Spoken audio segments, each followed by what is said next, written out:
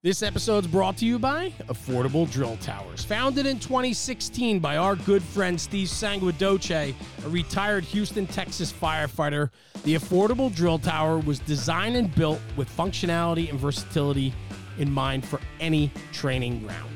As a standalone training tower or an add-on to an existing burn building or Connex setup, the Affordable Drill Tower packs a massive punch at an affordable price tag. With over 50 towers across the country, from Massachusetts to California, Montana to Texas, professionally engineered, NFPA and ISO compliant, the Affordable Drill Towers brings the versatility to your training ground. From Main Street USA, the small town fire company in their back parking lot, to the training grounds of the largest metropolitan fire academy, the Affordable Drill Tower fits the bill for price and functionality. Check them out at affordabledrilltowers.com. And two things I like to talk about also when talking about our friends over at Affordable Drill Towers. One, their customized training program. They have the ability to bring some of the best talent from across the country to your home turf after the install of the Affordable Drill Tower. Designing a customized training program for you and your department, Steve will facilitate some of the biggest and brightest names of the American Fire Service to come in and work with you and your department. And secondly, and I think most important, is Steve's belief in need over greed. The Affordable Drill Tower company gives back to not-for-profits that support organizations in the American Fire Service. Organizations such as the Joey D Foundation, which is near and dear to Steve Sanguidoce's heart, as well as many other not-for-profits that he takes a part of. He takes great pride in providing funding for organizations that push this job forward. So check them out, Steve and Dennis over at Affordable Drill Towers. Send them an email at info@affordabledrilltowers.com. Check them out on social media, and their YouTube page is kicking butt with great information, training nuggets, and information about their towers. So check them out, Affordable Drill Towers, and let them know Jeremy over at National Fire Radio sent you. This episode's brought to you by Ridgeway Leatherworks. Ridgeway Leatherworks is a firefighter-owned and operated business, as well as a family-run business, and that's what I love about it. Rob and his family are passionate about their customer service and the quality product and craftsmanship they put out for the emergency services. Rob's been on the show. We've been to his business. We've seen them in action. I've even tried to hand paint radio straps. I promise you, it is not as easy as what the final outcome looks like.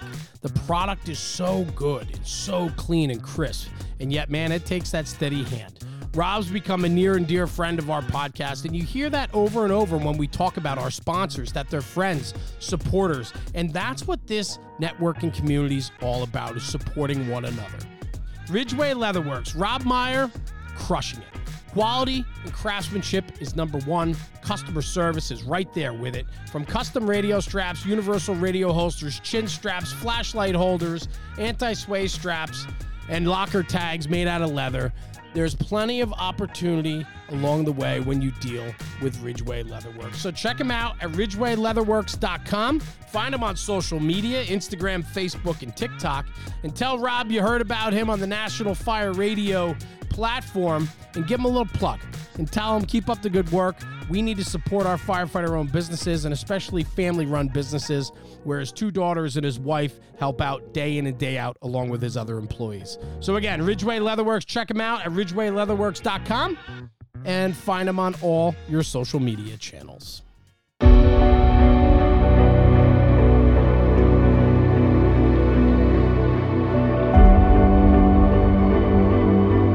So, Chief, thank you and welcome to the National Fire Radio platform. Please introduce yourself and give me a little background about yourself. So my name is Amos Lonokailua-Hewett. I am retired Battalion Chief from the Maui County Fire Department. I retired in 2019 after 25 years of service prematurely. Because I did have stage 3 colon cancer. Wow. So that kind of forced me to prematurely retire. I loved the job and every aspect of the job. But, you know, it was time for me to consider or focus on my healing process. Sure. And, taking care of my family. Sure. So I retired in 2019. I um I am born and raised uh, in Hawaii. I am native Hawaiian. I am also Japanese and Korean. Um, my my Japanese side and my Korean side, or my grandfathers, if you will, Right. came to work the plantations many years ago. Mm. Married into my Hawaiian side, and that's why I have mixed blood, if you will, and a connection to my Hawaiian history and my local history, which includes the plantation history.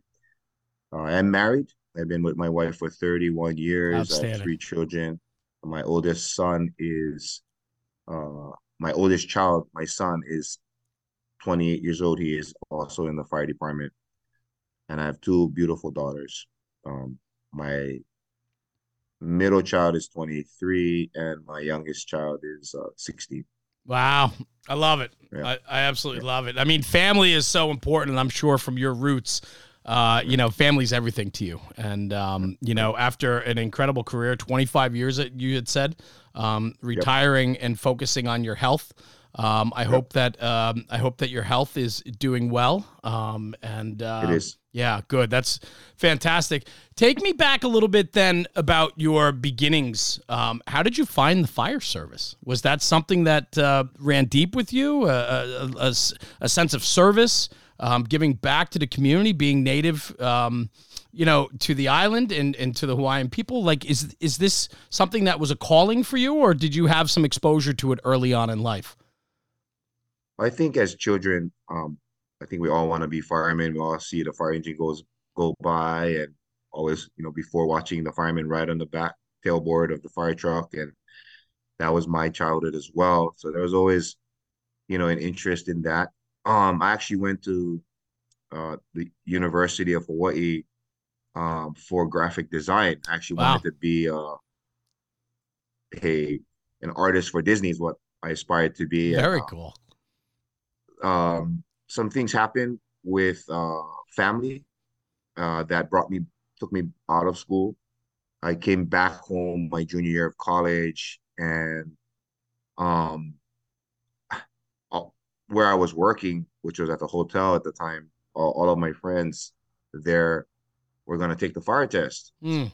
And so they said, hey, let's go study to take the fire test. And we all took the fire test, and the rest is history. Um, as I reflect on that whole journey and how that all happened, um, I I just have to say that I'm just super lucky um, that somebody reminded me to go take the fire test, and I got into the fire department. Yeah. And I've been grateful every single day of every single shift uh, since I got in, and I just reflect on it as just a tremendous blessing for me. I mean, to have gone through it the way I went through it, and been able to have a successful career. Yeah, well, you say lucky, but, I believe we make our own luck a lot of times. And, when you make good choices in life, or you're aspiring to do something more or bigger or better, or opportunity presents itself and you act on that opportunity, I think a little bit has to do with us. I think it's, it's in us to maybe pursue some things that at the time it might seem lucky or fell in your lap, but in retrospect, for what it's done for you and for your family, and how you speak so highly of the job and how highly you regard it in every single tour that you had, it goes to say that you're the type of we need a lot more of you in this industry for sure. Thank you. Yeah. So educate me a little bit then. I mean, how this all got connected was, I was curious about what was going on in Maui right now with the fires that occurred, and through contact and another contact, I came across Shane. Shane and I chatted for a little bit. Shane's the president, I believe, of the 50th State Fools. You're the vice president, I believe, as well, right? And he said, I have the guy for you. I just don't know if he's going to have a minute for you. So that's why I'm being very careful of your time, because I know how involved you are with the recovery right now on the island of Maui. But can you educate me a little bit about the Maui Fire Service and how that all works in an island nation? Because I'm very curious about how, with multiple islands, if it's one fire department that covers an island or if it's multiple. So I'm just curious how that all plays out. So there are three levels, right? There's a federal level, where Shane works at, and that manages the military bases, Right. um, on different islands. There's a state level, which is the airport firefighters. Okay. And then there's a county level. There's four counties. I work for one of them. I work for one of them. That's Maui County. There's Maui County, Hawaii County, Honolulu City and County, and Kauai County. My county, Maui County, involves four islands. Oh, okay. And so my particular battalion, excuse me, let me just back up a little bit. Yeah. The four islands, only three of those islands are habited with people, habitated with people. One of them does not. So as a battalion chief for Battalion 2, I manage or oversee a part of Maui plus Molokai and Lanai. Okay. And so that means if any significant calls happen on those islands, we're either boating over or flying over and trying to mitigate whatever happens. Obviously, trying to mobilize forces over to another island. Obviously, that's delayed. Populations on those islands are smaller. So their stations and their staffing kind of relate to the size of the population of the absolutely. community. Yeah, it's representative. And of course, with that being said, there's definitely a lot of challenges regarding what a fire department or what a fire station or fire crew can actually do. So in general, our county is undersourced. There's a lot of reasons for it, but one of the reasons is that the communities are separated, right? So it's not just one continuous community. They're separated by beach, we're separated by land, and it's pockets of towns, if you will, right. Mm-hmm. that are scattered all over the island. Therefore, our resources are only staffed within those pockets, but it's the land that burns between those pockets is what wreaks havoc on the community. And the fire department, Maui County Fire Department, we have responsibility to not only the land, but also into the channels that separate the islands. Yeah. So the thing unique about Hawaii, the Hawaii Fire Service, is that, a firefighter will need to know how to perform mountain rescues, swiftwater rescues, out into surf rescue. Yeah. On top of structural firefighting and wildland firefighting and medical and hazmat. So it's a challenging piece to manage for any fire administration. The training piece is obviously super hard to manage as well, because there's just so much that one firefighter needs to know, and there's so much that they need to train on, and it becomes challenging. There are no we don't have a mutual aid partnership. I was gonna say, I mean, your resources are limited, right? So your guys and girls on that line, they can't say no. They can't say, I'm going to call someone and they're going to come and take care of this. I need to specialize this. It could be quite a distance away, right? By sea or by air. And so you're going to do everything you can to mitigate whatever emergency is in front of you. Yeah, the two sides of that is that there were mutual aid agreements with other counties to try and mobilize resources to each other's island based on need. And I'm not sure where that is anymore. Um, Mm. there was a mobilization of resources officially requested and was mobilized from Honolulu to Maui for this particular incident, the Lahaina fire. And what kind of And distance there is that, was a, Chief? Like, how far away would those resources be coming from? it's a 25-minute plane ride. Yeah, plane ride. 25-minute Yeah, it's a plane plane ride. ride. To Yeah, yeah. mobilize, get up in the air, and to land, and then demobilize and put the assets and resources into the field. So this is not something that's immediate by any means.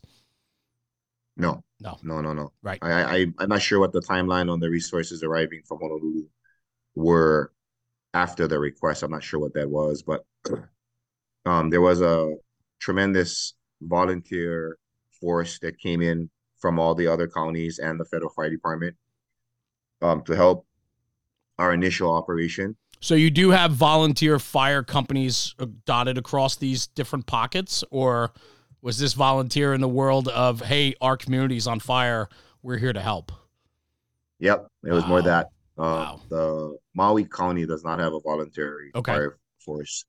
The Big Island does. I'm not sure if any other counties do, but I know the Big Island has a Mm-hmm. voluntary fire force. Sure. But it was just friends.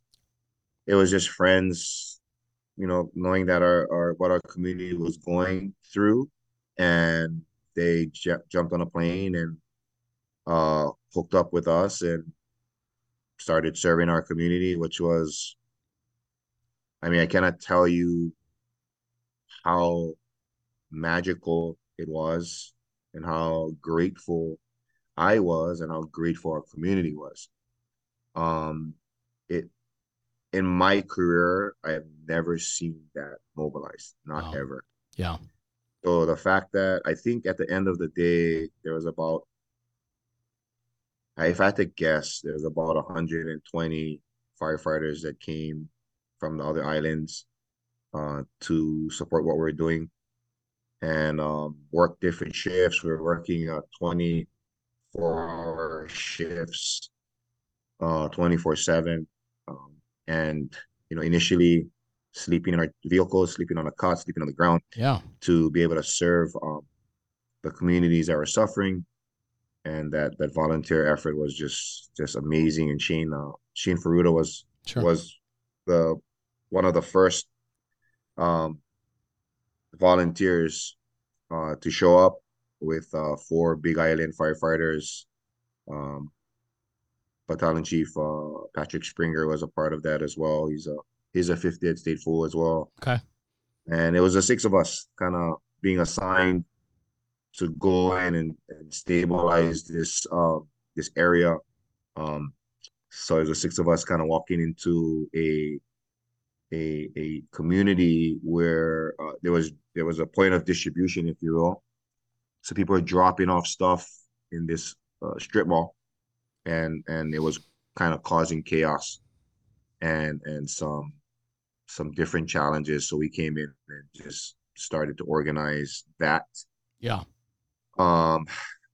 And bringing some security to that process, bring some, some comfort to that process, bringing some order to that process as we greeted each of the community people one by one and really tried to calm them and serve them and accommodate them in any way we could. Take them on a little shopping trip through our perimeter, and then it just the operation just got bigger and bigger and bigger and bigger, and it was actually, like I said, a super magical experience for me and a magical experience for the firefighters, the volunteers, and magical for the community as well.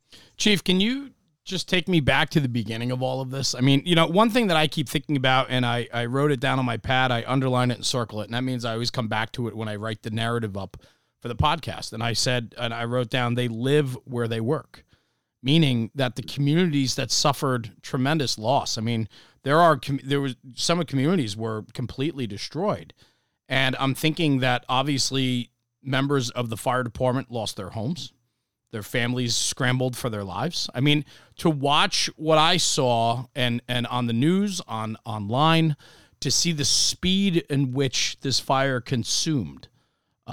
This was not an event that was prolonged. I mean, obviously it's prolonged, but the initial event, the conflagration that occurred was very quick. Where were you when this all started? Because you're retired, right? I'm sure you still stay in touch with, I believe from what Shane had mentioned, you're very involved in the community, very well respected in the community, and so on. And so I'm sure you're very much in touch with the people that are of influence and power within town. And then the fire department, I'm sure you're still very well connected there too, but you are retired. So obviously you felt the need to come out of retirement to lend your support and skills to the community in which you love. And so the beginning stages of all this, it happened very quickly. And then your response, I have to think, was probably immediate. Yeah. So, there was a fire. So I live on the opposite side of Okay. the island, and there was a fire behind my house. So my attention was first at that fire. Sure. And that fire, there were houses that were lost in that fire as well. Evacuation, so on and so forth. It's a tricky place to fight a fire.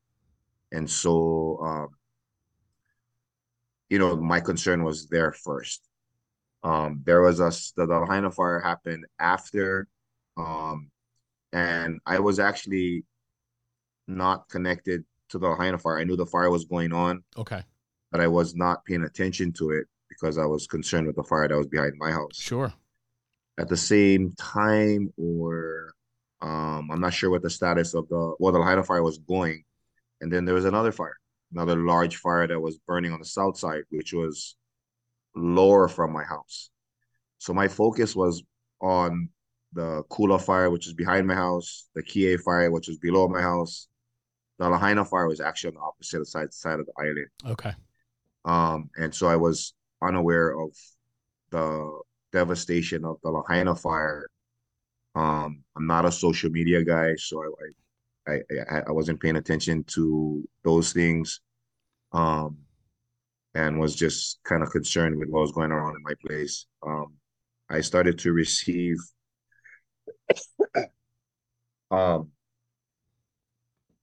texts from firefighters from across the state about the Lahaina fire. And then that's when I started to kind of pay attention to what was happening in Lahaina. Like I said, Lahaina was part of my battalion. And so we have my wife's family is from Lahaina. And they lost their homes. Wow. We also lost a family member. Oh boy. There as well. And so I started to pay attention. My wife was saying, we were missing family members, and that's when my attention went towards Lahaina. Excuse me. Yeah. And so at the same time, firefighters were calling me from the outside of the Maui to plug in in whatever way they could. I know that the Maui Fire Department is undersourced with one significant event, and we had 3. Yeah. So I knew that they're gonna need people, and I know that they're gonna need people who are trained. They're gonna need people who can come in and manage work, the necessary work right now. Yeah. And so I started to mobilize retirees. Wow. And getting calls from all the people from all this once again around the islands, and that this is all kind of happening simultaneously. And then Sure. I get a call from one of the chief officers that was working in the EOC, gave me a call and said, "Hey, we got this situation that we don't really know the details about. All I know that there's chaos in this Napili area. It's kind of flowing into the fire station. Can you go out and fix it?" I'm like, okay. Yeah. So, told the firefighters, hey, go ahead and fly in. And, the first person that flew in. That was Shane Ferruta and Patrick Springer and three other Big Island firefighters. And there was six of us that went out to that Napili Plaza and started to work, started to help the community.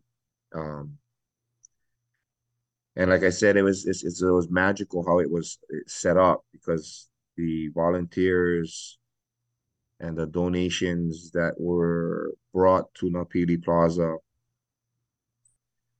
I mean, I just cannot explain how amazing um, the volunteers were and the donations were, Yeah. and how the community rose up from all over Maui and all over the world, really, Sure. to come in and support the community.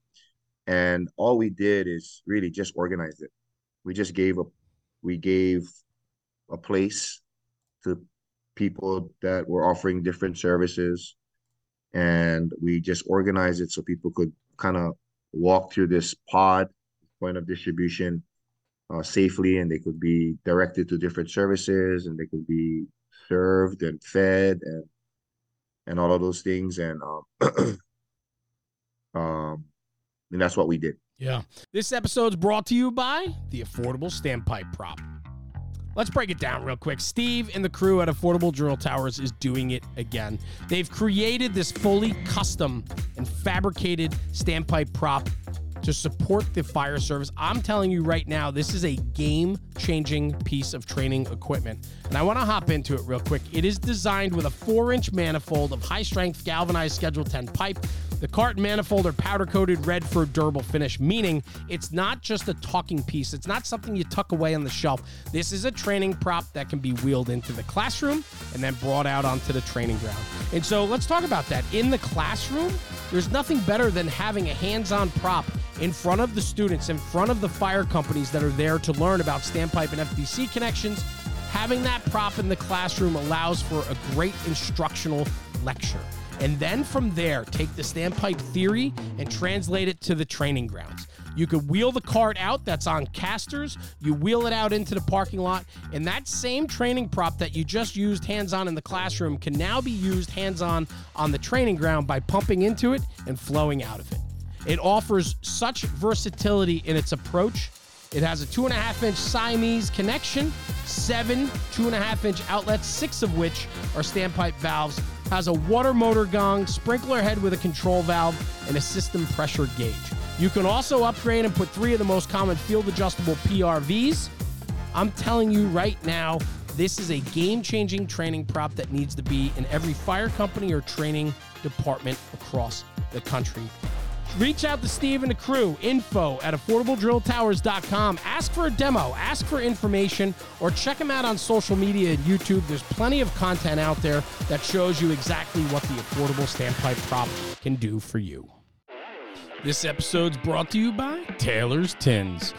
Taylor and his crew at Taylor's Tins have been manufacturing aluminum helmet fronts since 2017 with over 200,000 tins in the market. They are a leader in the helmet front space. Custom design, one-offs to department orders, they can turn them around within 24 to 48 hours. Customer service is what they pride themselves on, and they provide nothing but top-shelf product and service to their customers. Check them out at taylorstins.com and check out their full line of product offering. They've always been a very strong supporter since day one with the National Fire Radio podcast and platform, and Taylor and his crew have become dear friends of ours, and we appreciate the support. And at checkout, for a little extra bonus, use coupon code NFR Sent Me. That's NFR Sent Me for a discount on your order. Exclusions do apply. Anyway, check out taylorstins.com for the latest and greatest offerings from Taylor and his crew. And in the words of Taylor, stop burning up leather. And so, yeah, Operation. Go ahead. I'm sorry. No, I'm trying to get perspective of this, right? Like just trying to get the scale and the size of what we're talking about. So I while we're talking, I just brought it up on the computer to look at the island of Maui, right? And so it's I don't know how to explain it, but there's a larger section than like an offshoot with a smaller section. And so the fire itself, how much did it consume of the island itself? Was it isolated, the main fire, right? Because I know you said there were 3 multiple fires going at one time. And to piggyback on that, you guys are having hurricane force winds. I mean, when you look Right. at the footage of what was happening, the weather conditions, it was literally the perfect storm for a firestorm. Right. And so how significant, I don't know how to ask the question. How many buildings, how much acreage, like, have you estimated like what that has, the size and scale of the fire and how big it truly was? Yeah. So if you look at the smaller portion Yeah. of the Maui, that we Right. call it the head, Okay. and the bigger portion is the body. Right? Got it. So the Lahaina fire is happening on the head of Maui. And it's the other 2 fires happened in the middle on the south shore of the body of the fire and up into the basically the middle on the mountaintop. Okay. So 3 different fires, 3 different locations, um, which just pulled resources all over the Sure. place. As far as the amount of houses and the amount of acreage, the amount of buildings, the amount of Yeah. acreage, the amount of fatalities, the amount of injuries, I do not know that Okay. number. I can tell you that this is unprecedented. It's Yeah. never happened Right. at all ever in our history. And yeah, I don't know the information on the acreage. No, I'm just trying to put it in perspective, right? But I mean, when you watch, and this is why I really wanted to speak with you, because I'm trying to get a really good sense when you see the news and you see the footage. It's overwhelming. I mean, and I couldn't even imagine being there, let alone sitting all the way across our country and watching it firsthand. And I mean, it's just, the magnitude of it was massive. And so I'm wondering, not knowing Maui and Hawaii really well, I'm trying to just put a perspective for the listener, the people that will be listening to this, like how it was, how significant in size. I mean, are fires common on the island when it comes to, rural firefighting, where it forest fires or vegetation fires? Is that common for you? It is. Okay. It is common. I mean, I think our fire threat is definitely more brush fires than structure fires. Got it. Um, that area burns a lot. It's just it hasn't um, burned with those kinds of winds. Yeah. So once again, you're saying it's a perfect storm. Yeah, it is a perfect storm. It's an unprecedented event that we were not prepared for, nor did we expect or could even imagine. Could you be? Right? Right. Yeah. Right. So it's just, the magnitude of it is incredible. And then to piggyback on, I mean, we were talking about the availability of resources. I mean, you only have so much within your island. I mean, you could only do so much. I mean, the outpouring of support from the community, well, it's the communities that are directly affected. I mean, like, the people that are losing everything are still there to help one another. I mean, I have to think that there's a tremendous sense of community and pride within your island, amongst the people that live there and protect it and call it home. There's just this I bet you I can only imagine how much of a sense of community they all share. Absolutely. I mean, in my effort with the community aid piece, I mean, people have lost everything. Yeah. Are out there fixing roofs and, putting up shelters or temporary shelters. There's all kinds of work from the community who lost everything. I mean, they're not at home crying or grieving, and then they probably are, but they're out there also just helping the other families that can be helped. Yeah. Whether it's feeding them, whether it's taking them in, whether it's, like I said, repairing their houses, whether it's taking care of the kids, whether it's picking up supplies. I mean, all the families are helping other families. Even the families that have lost everything are still working to help the community. It's a pretty amazing thing Yeah, but to I witness. but I have to think too. I mean, you're limited in the supplies of which you have on the ground there, right? So that the need and the requirement you need from outside must be overwhelming as well. I mean, are they stepping up, the state, the United States? I mean, are you getting the support of what you need at this point? The resources? I think that's definitely the plan. I mean, I think that right now what's happening is, I mean, there's just tremendous amount of donations coming in. And there's a tremendous amount of local contacts and local connections that are mobilizing donations and mobilizing services out to the families in need. Sure. That's happening like in an outstanding way right now. And the government coming behind it, with the different aspects of recovery. Um, the plan is that's part of the plan. Sure. Um, Plugging them in a good way, and kind of expediting that operation is definitely what we're urging to happen. And urging meaning myself. I mean, the community obviously wants to be able to go through their homes, look for things that, some items that might have been saved, and Yeah. get into the recovery process. Well, and that's it, because that's where you are right now. I mean, this is still very fluid. I mean, it's still very new. There's still tremendous amount of people missing. I mean, from the other day, I heard there was almost close to 400 people that were still missing, and unaccounted for, I should say. And the property loss is staggering. And so, I mean, this is going to be, this is really a massive undertaking for all of you. How are you holding up? How are the firefighters holding up? The people that were there on the front line? I mean, I know it's a community that's come together and everybody's been a part of it. But I have to think where an event like this hits you right at home. I mean, I live 20 minutes outside of New York City, and the events of September 11th haunt all of us every single day. There's remembrance of it still 20 something years later, 22 years later. We have remembrance of that consistently, Right.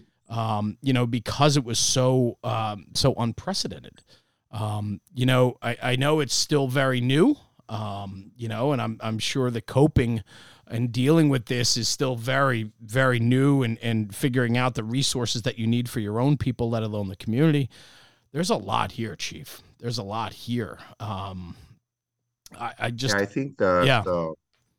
what comes to my mind when you ask how I'm doing, how the boys are doing, how the crews are doing, the firefighters are doing. I mean, I think, like probably all people, I think we're all firefighters for sure. We're still in operations mode. Yeah. We're like, even myself, I mean, my brain, my heart hasn't let me go into an emotional state yet. Yeah. I see things, but I'm not comprehending it. I'm not processing it. I'm driving right past something to go and get something done. Right. I think the firefighters are there as well. They are. I've talked to some of the frontline guys that have unbelievable stories to tell. Very, very, very heroic stories to tell, and I can only imagine what they're going through. But like I said, I think they're still operational, so they haven't let themselves. Yeah. So if you ask them, "Hey, how are you doing?" They'll tell you, "I think I'm okay," but I don't know if that's going to change in a week or a month, Right, when things start to settle down, right? for That's sure. that's the concern there. Yeah, and that's where your experience and knowledge really is needed. You know, the influence of the retired guys as well. You're such a close community and such a close-knit department, I'm sure. I mean, the fact that the EOC reached out to you and you reached out to retired members, I mean, again, you know, what else did you have? Of course you guys have to step up. It's your community. It's what you know. It's who you are. So I just want to say, be careful and please take care of one another. I mean, when things start to settle just a little bit, and I know we're still probably quite a ways off, that's really got to become the focus. And what I worry about is when disasters like this happen, everybody is so passionate and hot and heavy on it up front, and it's where are we weeks later, months later, and how can we support you then? And that, I think, is one of the most important things that we need to focus on as it moves forward. But yeah, I can understand. I mean, being in that operational mode, you know, it's almost that tunnel vision. I'll focus on myself when I can focus on myself, but right now it's about the mission. I get that. I absolutely get that. What can we do? What are there some funds or things that are happening that we can get involved with that go directly to the community or to the fire department or the members of the fire department? There's a lot of different GoFundMes and pages that are out there, but I know you are at the epicenter of all this. I know, your position there is of a higher magnitude than many, just because of your standing in the community. So I just ask, is there something that we can provide or share to our network and our community so that the give back goes directly to where it's needed most? That's actually a really good question, Jeremy. And Yeah, I know that there are tons of donations coming in. I know that there are different means of that coming in, but I don't know how that's organized, to be honest with you. okay. And what I would say is that at this point, based on what I know, I would say to hold on to your donations Okay. and look to donate 6 months from now, Yeah. or 3 months and 6 months and 9 months and a year, because that's where it's all gonna we know that this journey is gonna be long. And I mean, I think it's safe to say that the the state has been inundated with and overwhelmed with donations where Sure. we can't manage it effectively. And so I would say to the the world to try and plug in with the perspective of longevity versus immediate, because I think for the immediate time we have sufficient supplies to take care of the families in the community. Yeah. As we start moving into recovery efforts, that's going to change. Yeah. And so hold on to those. Be prepared to donate at that time. Yeah, no, I appreciate that. And I mean, that's great words, for sure. And I thank you for sharing that. I think that's very important. And that piggybacks right on top of what I was talking about with yourself and everyone that's dealing with this and what the future looks like. Chief, what else can we do? What else do we need to know? How can we support in any other way? The resources needed there, I think are coming in. And so on. But, a lot of times in the fire service, the Brotherhood likes to help. I know donation, like we just talked about, is important. Is there anything that we need to know? Is there any information that you want to get out so that any misinformation that was given that can be corrected? Or is there anything that you just feel is important that we should know that I haven't asked about?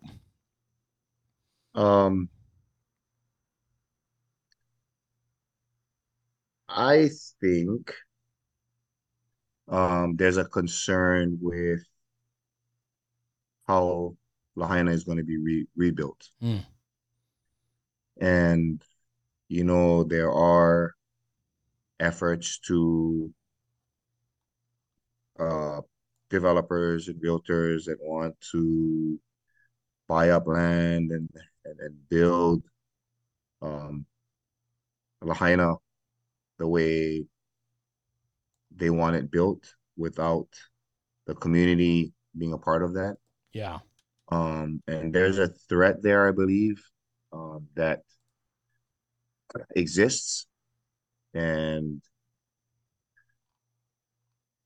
how these families rebuild their homes and rebuild a Lahaina that they can enjoy and that the world can enjoy, and not be priced out of Hawaii is kind of a big piece. I don't really have the answer to that one, but Yeah. is to recognize that threat, is to recognize how the world and these investors and these developers may want to buy out land from the families who are vulnerable, Yeah. um, Yeah.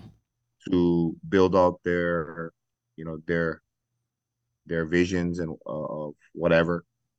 It's a real threat, I believe, and I believe from what I've heard, it's already taking place. Is There's already those kinds of efforts, and just to, I don't know what the answer is or the solution is to that, but I just hope that um the Lahaina town can be returned to its community, Yeah. and the town can be maybe built like it was, where all of the world who have come and visited Maui and seen Front Street and seen our historical whalers town and have been able to walk and enjoy family walks and dinners and lunches and breakfasts and surfing out in the pier and all those things.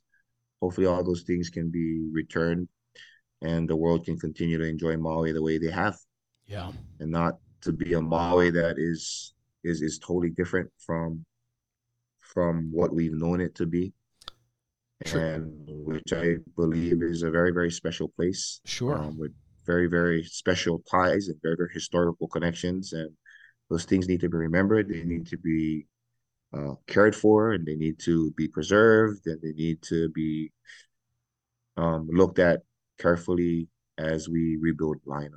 Yeah. I know your roots run very deep. Was Lahaina a very a lot of natives to the island? I mean, is it a big Hawaiian community? A lot of culture, a lot of history, a lot of tradition that has come through Lahaina? Definitely, I mean, the Lahaina was the capital of the state at one point in time. Okay. Some of our royalty is buried there.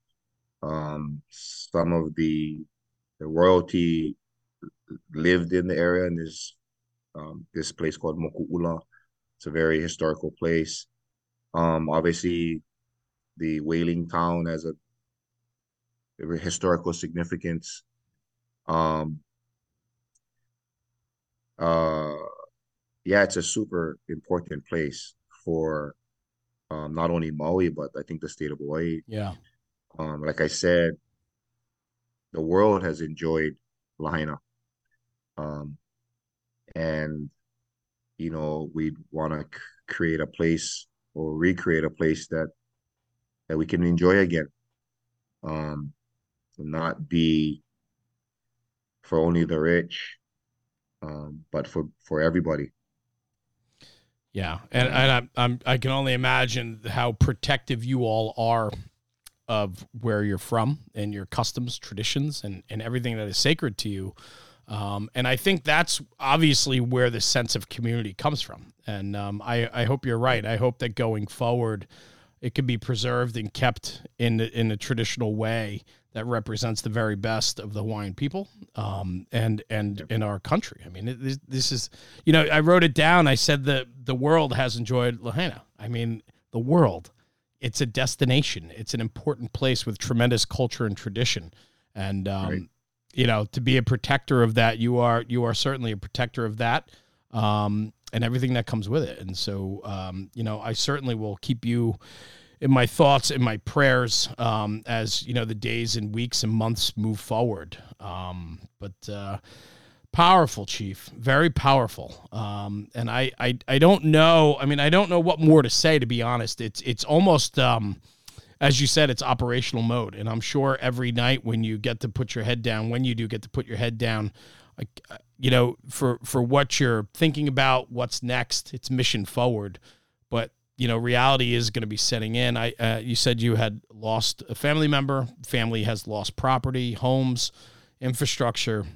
So it is not just operational forward for the people, but it's also your own family and your community. So I want you to know through this conversation today and getting to know you, first off, thank you for sharing so much about you and the beautiful community that you serve and live and protect, and so on. It means the world for you to take a few minutes just to share with me and our community about what's happening there, and with a firsthand vision of what's going on. Yeah, thanks for the talk. I mean, it kind of helps me to. I haven't interviewed with anybody. You're the first person I'm talking to about it. Thank you. And this, I mean, in any part of it, I mean, there's a lot to talk about, and sure, information is still sensitive. There's a lot of information that need to be protected, of course. And so as days unfold, the weeks pass by, more information is going to be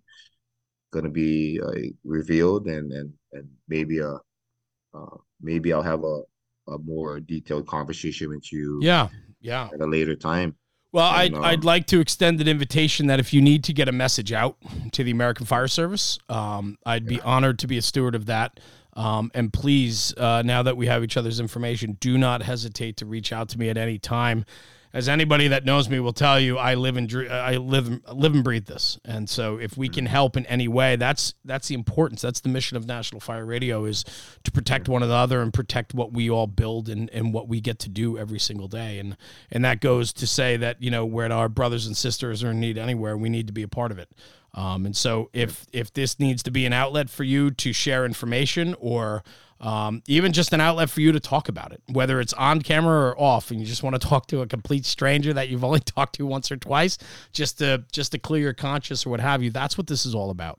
And I just want to give you that reassurance that we're here, we hear you, and whatever we can do to support the mission and support yourself and your men and women of the Maui Fire Department, and obviously the communities in which have been affected, and the Hawaiian people, man, we're here. So I just appreciate some time today with you. Yeah, truly. It was a real honor to get to meet you, and discuss with you about what's going on in Maui.